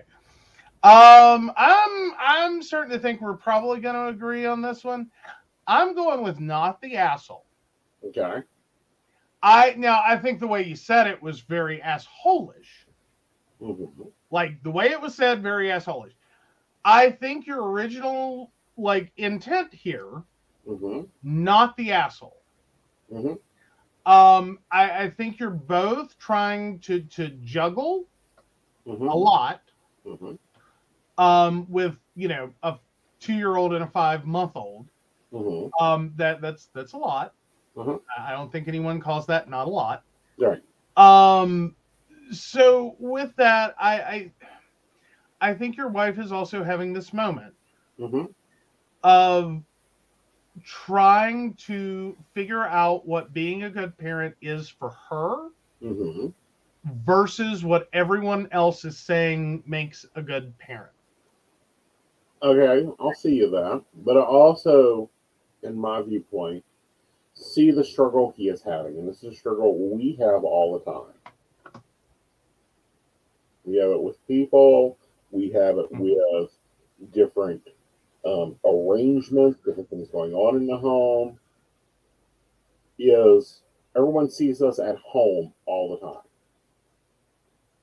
Which is cute. That's not reality. That's not reality. Okay? People see Like- us as, I hear often, well, when, I've got to go to my real job. Okay. Okay. And Like, I've that's had to cute. make that statement in this house multiple times. You can do that, but I can't take part in it because I'm more at work. Well, you're just in the other room. No, I'm at work. I'm literally that room doesn't exist in my house plan. Yeah. And so, do I think he's an asshole for setting that boundary? No. Do I think that he's doing a lot for a father? Yes. Do I think that the wife needs to get with the clue? Yes. He told her he wouldn't be there. Yeah. I am not physically there. Right. Well, and moreover, that very clearly and not hatefully, rudely in the beginning, said hi, I'm working from home. Mm-hmm. If you want to keep the toddler home today because that's what you want to do, Mm-hmm. you can do that. Right. I can't help today. Right. You're on your own. Right. It would make more sense for you to focus on the baby, Mm-hmm. let the toddler go to daycare. Right. And then the fact that she walks in at 9:45 and goes, what the fuck is your problem? Didn't you hear me struggling? Yeah. It's like, no, I'm sorry. I'm not connected to this house. Please try again later. Maybe at 5:01 p.m. Right. You can try me at lunch. Mm-hmm. But you need to check with the 5-year-old because I've got lunch with her plans. Well, 5-month-old. Okay. Yeah, the 5-month-old and I have lunch plans. Yes. So see how that works for you. But no, I do think that ultimate moment at the very, very, very end, right, of am I the asshole for telling my wife I told you so? No. Well, you didn't win any points with anyone on that one. Well, no, I'm sorry, not the asshole. If I not the asshole, but I'm working till 7, I cannot handle getting you up at exactly 6:15 because I'm working till 7. What do? Set an alarm. Set an alarm. He is being Well, and it works. You know. That kind of works both ways around here. Is I do my best, you know, but I've point blank had to tell you before. I hope you're setting an alarm. Yeah. Because we actually had to do that today. You wanted up at noon. Yeah. And I'm like, well, that's cute. Right. I'll get you up as soon as I get home because I have a massage therapy appointment from 11 a.m. till noon. to noon. Yeah. In Beckley. Right. Of course, that done us a lot of good. Okay, because I've got to get in my mind that no, 8 hours sleep is required. True. But what I'm saying is we have this problem a lot because we work from home. We run global groups at the moment. And there's been times here's an example. Here is an example of things that occur in this household that is the same situation. We have the 3-year-old, Gizmo. Yes. His room is right beside my office. Like I have my office, he's on the other side off camera. That's his room. The Invisible feeds him every night. Oh, yeah, his wording needs a lot. Right. But still, point valid. Yeah. So, he gets fed. The invisible assistant goes and feeds him. Granted, yes, I'm right here. But he's eating in his nursery. I'm not responsible for that. Right. This hardworking dad has told this wife of his, I pay for daycare at 5 p.m. I'm doing everything I can to help you here. You're making it harder. Yeah. And everything that truly, I'm doing the midnight feeding and the 4 a.m. feeding. I'm taking, the daycare eligible child, the toddler, to daycare. Mm-hmm. I'm doing everything I can to kind of lighten the load here. Mm-hmm. And you're thwarting that at every turn. And I understand, and I can at least, and I think he does too, understand your theory, which is I don't feel like, I don't want strangers watching my kid all this much. They're still at a really young age, and I want to be making memories with them. And all the books say, and everyone says, and, I don't want to be an absentee Dr. Spock parent. And beat her over the head with it. Can we just point out the number of the fact that since we started to walk away from the idea of stay-at-home mom 24-hour childcare machine, the number of women with postpartum depression, the number of suicidal women, the number of homicidal women, and the number of women who drive a station wagon, minivan, or other vehicle into a lake dropped a lot. Right. But the other side of this, and the more important side of this, is dealing with and understanding that no, you can't do 300 things at once, and you need to understand your limits, and I'm providing you help. Yes. And more importantly, maybe you're just not a baby mom. Maybe you're not a toddler mom. Maybe you're not going to be a really great mom. You're going to be bare bones basics, okay? Yeah. And that's okay. You can be a bare bones basics mom. Right. Until whatever age you're a good mom for. Right. That might be the teenage years where your husband's ready to kill them and you're like, okay, I hear you. Let's work through this. Right. And you're just smooth sailing, cool teenage mom, I got this. And that lasts until they get to college and suddenly you're like, I don't know what the hell I'm doing here. Well, that's when you have to become the friend mom. All right. No, this is a theory of my sister's, and it's actually backed up in other things anecdotally, is there are parents for certain ages, and Right. some parents are like very limited. Like they're baby moms, they're baby dads. They can do babies all day Right. long. Babies are easy. They got Right. no problem with babies. Right. And then everyone else is sitting here going, please make it shut up. Right. It's just like, oh, this is going to be the longest 5 years of my life. Right. And then some of those parents, the minute that child turns 5, they're like, I got nothing. Right. I'm useless. I have no skills as a parent. I am bare bones basics. Right. I will wake you up, get you to school, make sure you're fed, there's a roof over your head, and the power stays on. I got nothing else. I will throw pizza at you till you turn 18. Right. It's like I don't really deal with children from age 8 to age 13. Sorry, I'm not that take them to baseball, take them to basketball. I love going and watching it, but I cannot deal with that no word. When I say go do your homework, no, fine, you're going to move bricks in the backyard, get to it. Fair enough. No, well, and I think there's an age in their camp, and some people are just versatile and they can do it all. Mm-hmm. For me, the weird thing I found is I do okay with teenagers. Uh-huh. Like, I didn't like me as a teenager, okay? I didn't like other teenagers when I was a teenager. Uh-huh. I can't even say I like teenagers now. Yeah. But somehow, Uh-huh.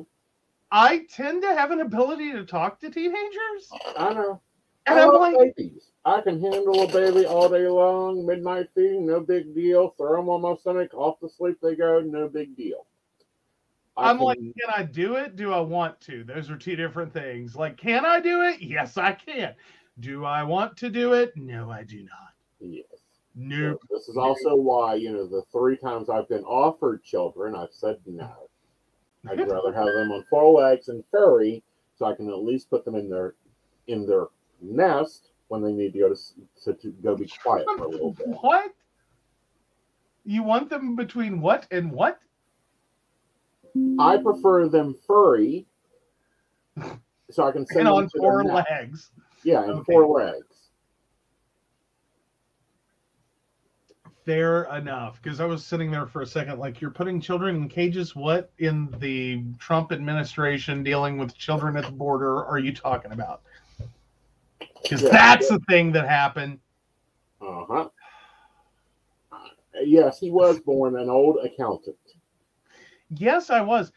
Like, I want you to realize when one of my exes, and this is, I was still, was that? Okay, if I wasn't 19, I was turning like 20. Mm-hmm. One of my exes literally said, you act and dress like a 40-year-old accountant. Mm-hmm. I took it as a compliment, and then I got taken to Old Navy. Uh-huh. Because I needed help. Yes. So, there's my life story. Right. But anyhow. But no, you do act like a 40-year-old accountant. You were talking about rates and fees and different things, and the baristas will get kind of a paragraph on this later. Mm-hmm. And he just starts spouting numbers off at me, and I'm like, I need paper, pen, a calculator, and a divisional sheet. All right, so we got a question. Let's take the question, and then we'll move into poly relationship advice. By the way, the polls are open. You get to vote on whether this dad and Joe is an asshole or not. I'm not the asshole. The OP is. All right. Let's go. Devin's question. Uh-huh. All right. So Devin 31678. My ex saw my grown daughter while she was working the drive-thru, and after exchanging pleasantries, he told her to be good to her mother. Like, why say that? I feel like it's because he has parental guilt there. So he's trying to push for you to have a good relationship, to be nice to you. It's one of those weird things. I also think that, this one isn't fully evolved, fully got his head together. Do you think it was more of those take care of your mother? Like, I fucked up. Please don't fuck up. Right. Okay. Yeah. All right. So on to poly advice. All right. Help! How to deal with capacity limits. Hey, y'all. I really would appreciate some input on this. I'm a bit at loss. I've been an ethical non-monogamous for a few years, and I am in a poly relationship for quite some time now. Anyhow, I'm wondering how y'all deal with not overcommitting. So far, it somehow was never a problem for me, as I'm never actively dating or looking for partners, and am also somewhere on the demi spectrum. Recently, however, within a few months, I had genuine connections with more people that I can and want to sustainably handle. I've tried to find good input on this, but somehow people do not talk about this much, or I'm just blind. So now I'm wondering on many levels how I should go about this. The new connection I had lives in another city a few hours away, though we will probably see each other again in a few months through mutual interests. The issue is that I already have a lot of very close long-distance friendships and a long-distance relationship, so I really feel like I cannot handle any more of those, logistically, emotionally, resource-wise, etc. But at the same time, it also feels very sad to just not be able to get to know this person better and instead to just let it be, as this feels very artificial to me and not like I authentically live our connection, because I am just naturally curious about people, specifically those that I have a connection with. We got to know each other during a very intensive workshop weekend. I'm pretty sure there is mutual interest to get to know each other better, and we are both poly. So far, we have been speech memoing over the past few days, and I'm so torn about this. And I know the longer I let it just develop, the harder I make it for everyone. Thanks for reading this rambling post. In a way, it is about this specific person, but in a way is also about the general matter of how to deal with these situations. So any advice or insight is appreciated. I am just seriously at a loss at this point and would really need some polyam input, as my mono friends are really not helpful, even though they try.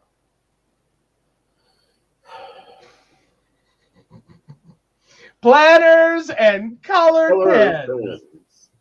Yes. This is how you deal Google with Calendar and multiple calendars for everything and everybody. You know, I think that's part of it, but I think it is also understanding that sometimes you really have to look at like what your commitments are. Is this doable? What are both of you looking for? Because sometimes that doesn't have to be as intense as you may think to still be a wonderful, beautiful, beneficial relationship for both of you. Right. That you know, we can all be realistic here that like you cannot live 1,200 miles apart and have dinner every night. No. Well, actually, unless you involve but Skype. the Zoom bill can be expensive. Hey, you know what? Pay for the business plan. Yeah. You know, just whatever. But no, there's some ways around it, but you do have to be like, you cannot physically in one location have dinner every night together. Right. 1,200 miles apart, you can't do it. Right. But you can work things out. You can sometimes leave relationships in a pause. Like you can still continue to get to know each other. You can still spend time with each other and try to work towards a point where you're either more, you know, in proximity to each other because shit changes all the time. And, you know, there's kind of that when there's a will, there's a way. Right. Like if you're interested enough, you'll start finding opportunities and ways to move the pieces. Or, you'll split your life and go, okay, I live in 2 houses now, so I need 2 of these, and 2 of these, and 2 of these, and 2 of these. And, well, I like theirs better, so I'll buy one here, too. And Brenda says, time management books and planner classes from Asen and digital calendar classes from Joe. Yeah. That's an option. Yep. I think I want to comment on this one in multiple ways. Okay, go for it. Because one is planning, it's communication, it's understanding time and delineation, and looking. The question is capability. Yeah. All right. So if you're working 70 hours a week, your partner, we won't say primary, we'll say your main partner, you have a standing 2 dates a week with. You have a nesting partner that you see every night, but they also have other partners going on there. And you have this thing going on where you have this comment that comes in every Thursday or every Tuesday or every Wednesday. That's all planning and booking and scheduling. It is managing like anything else you manage. People look at me and go, I don't know how you do all this. And I'm like, it's not hard. Have you seen the plan? You have the same 24 hours a day that I have. You have the same amount of need for sleep as I have. You have the same amount to plan as I have. You also have the same ability to communicate and color code and make it clear that, sorry, I'm busy Wednesday night. I was standing Wednesday night thing. I was standing Thursday night thing. I was standing Wednesday afternoon thing. Mm-hmm. It isn't hard to manage multiple things and multiple relationships. It does, however, takes you the ability to have forethought and planning. If you are dating someone long distance, then you've got to plan. You've got to know that on average, the minimum amount of visitational physical connection needed is at least once a month to maintain that connection. Mm-hmm. Okay? If not, then you have to overlay that with other things, with an amount of communication. Yeah. Yeah. Which, fair. Shannon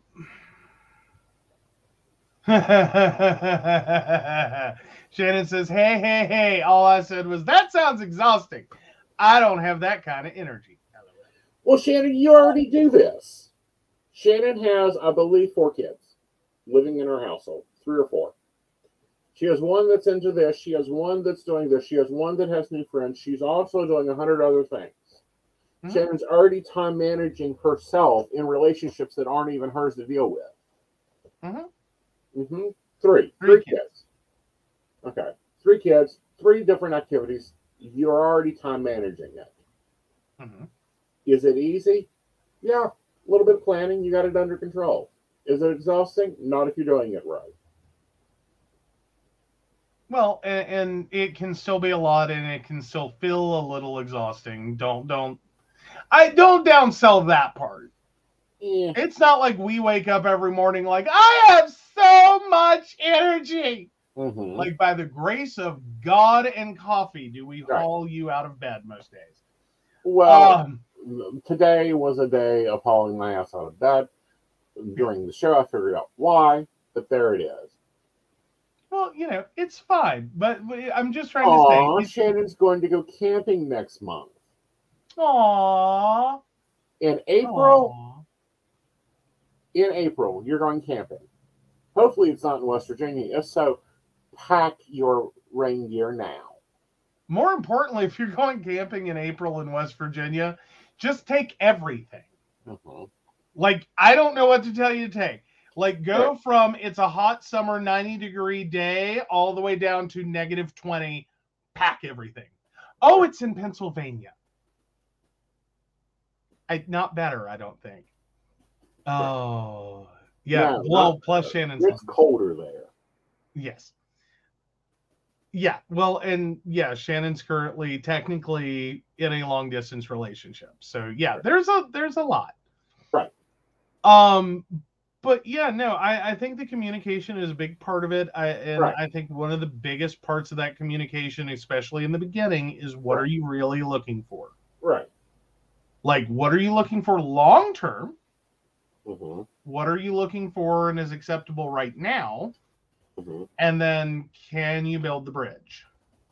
Right. Ooh, Shannon gets to dress up in medieval outfits and watch people sword fight. Ooh, sounds like Yes. a great time. Live steel or fake steel? Live steel's more entertaining, but not many people do it anymore.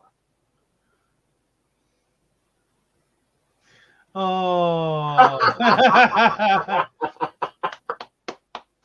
I'm fine with long distance relationships. He can't annoy me so bad from Mexico.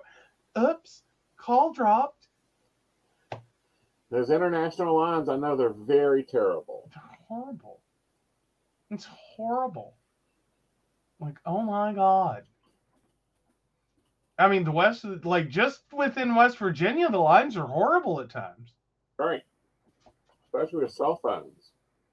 I mean, I just don't know how many tunnels there are between here and Princeton, but I've driven through most of them. Right. I'm teasing. Oh, it's live action role play. Foam covers stuff so they don't chop off appendages. Why not? Because it's supposed to be fun. It is. It's never fun when someone has to go to the ER. Debatable. I mean, look, William VIII had a lovely time at the jousting match. And ain't this some shit, isn't it? And using GPS in West Virginia is spotty. It's horrible sometimes. Mm-hmm. Like, if nothing else, use your Google, forget your Apple Maps. And yeah, who the hell buys a Garmin for West Virginia and or continues that update subscription for their cars onboard nav? Don't do it. It's not worth it. It doesn't work. Right. Like, not in West Virginia. Other areas, go for it, do it, enjoy. It's wonderful, I'm sure. West Virginia, we have no idea where you Right. are. But yes, so Shannon also says, LOL, yeah, Devin, it's really fun if you put in the address and it takes you to another town. Mm-hmm. You have that problem with the address here if you use the wrong one. Yep. Because technically, what is it? Our house has 4 or 5 addresses? 4 currently. Okay. Well, that's 4 house numbers. Right. Okay, so this house has 4 house numbers. Mm-hmm. And plug in an extension after our road name. Right. But Avenue, call it a street, call it a road, call it a way, call it a boulevard, call it whatever you want. Yeah. It doesn't matter really, Mm-hmm. except the technical best one is street. No, it's Avenue this year. Oh, it's Avenue this year? According to the sign of the street they replaced it, it is considered an avenue. Oh, but that's never worked. I understand that. It is still Delta Route 5. And then it's a game of which house number. Right. Like, and that's the reality of West Virginia. Mm-hmm. Like, and we're not joking. Like, come here, like you'll hear these stories over and over. Right. It's like we know people that in order to get what is it? I think it was FedEx or UPS or something. They like have to give a whole different address. Mm-hmm. Oh, you didn't hear this story. This is one of my clients actually.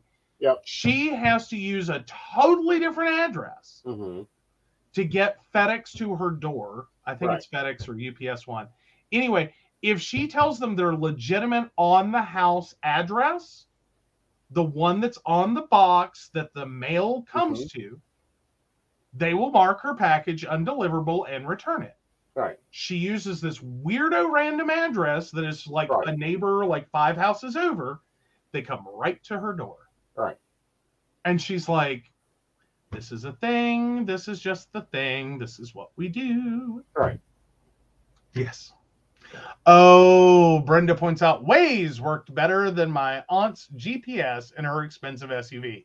Mm-hmm. Okay, here's the thing with that, Brenda, and here's what's going on with that, and I've experienced that. It doesn't matter how cheap or expensive that car is. If it has onboard navigation, two things are happening. Right. The update that you get includes two components. One is a map update. All right. One is a correction for satellite drift. Right. Those are the two components that come in your navigation updates to your car that cost you, like you get one free in the life of your car, and then they usually make you pay $100, $200, some odd dollars to update it thereafter. Right. What happens is with that drift, you really start to get calibration issues. Right. Because it's not getting constant data adjustment. Right. The reason that Waze and Google Maps and whatever else you want to use, the reason they do better is because they're constantly getting more up-to-date information. Mm-hmm. Well, what's Welcome to scary data. is, we now have semis go down our road. And we're like, you're using Yahoo Maps. Oh, well, or Google Maps. Yeah. That's the worst one because Google will catch on to new roads faster, Mm-hmm. even if that is not an appropriate route. Right. Like Google just says you can go that way. It doesn't tell you whether you should go that way. Right.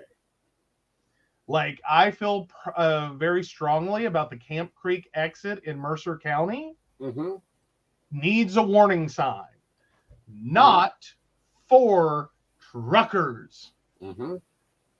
Because what will happen is they will be trying to take what is effectively a back route to my hometown in Princeton Mm-hmm. from the Camp Creek exit. Mm-hmm. And let's talk about that road for just a second. Mm-hmm. Have y'all ever watched Lassie? And you know some of those shit roads that Timmy's mom used to drive on when he did stupid shit and Lassie had to come back and get her, and she is perilously driving this damn Ford truck. I believe it's a Ford truck. Anyway, driving it through like death and destruction to try to get to him. Mm-hmm. That's this road, and they are trying to put an 18-wheeler on it. Mm-hmm. It has a rock outcrop on it. Right. That is a struggle for tall trucks, as in like your jacked up F-250s. Mm-hmm. They have to swing out around. You're trying to get a box truck through it. Right. No, you don't want to watch these bastards have to back up through hairpin turns. Yeah. To get out. Well, it's like 61 should be made non-trucker. It is not 18-wheeler accessible.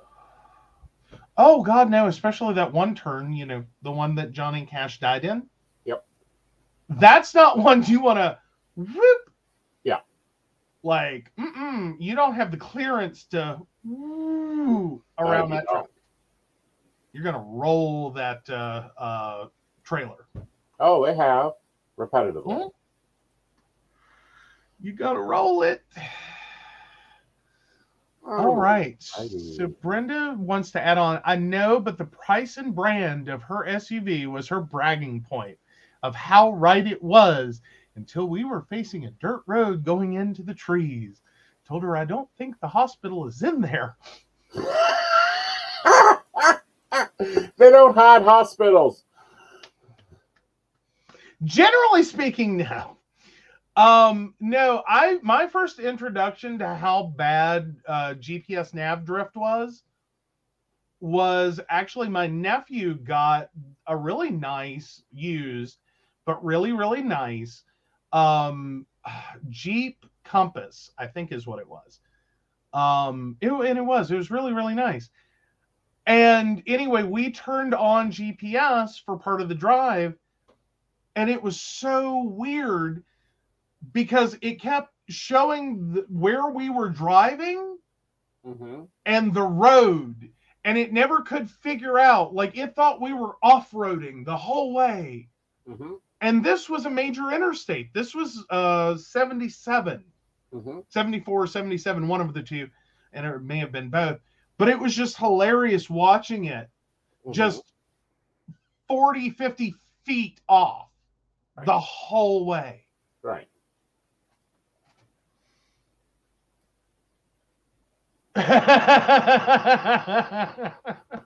Shannon says, yeah, I get yelled at by people that their GPS doesn't work, and my immediate reaction is, it's West Virginia. Does it work in other states? Yep. Alrighty. Well, guys, so where's that poll? Let's find that poll. Well, unfortunately, you have been declared not the asshole this week for making sure that your child is taken care of, even though your wife is forking the issue. There you go. Go. All right, guys. Well, we will see you back tomorrow. Not tomorrow. We're going to see you back on Sunday at 8 p.m. for Psychic of the Plans. Tomorrow at 3 p.m., my, Pain of Hobby Lobby haul will be dropping. And you'll be seeing some new things going on in the planning side of Psychic of the Plans. So with that, y'all, you have a great evening, and take it away, Vanna.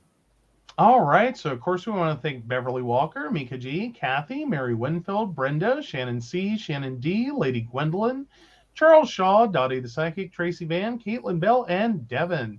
If you'd like to learn more about us, the show, or how you too can become a Patreon sponsor and receive all the wonderful benefits our baristas receive, please visit us at pcsbnetwork.com. Yes. And with that, y'all, you guys have a great night. Bye, y'all. Bye.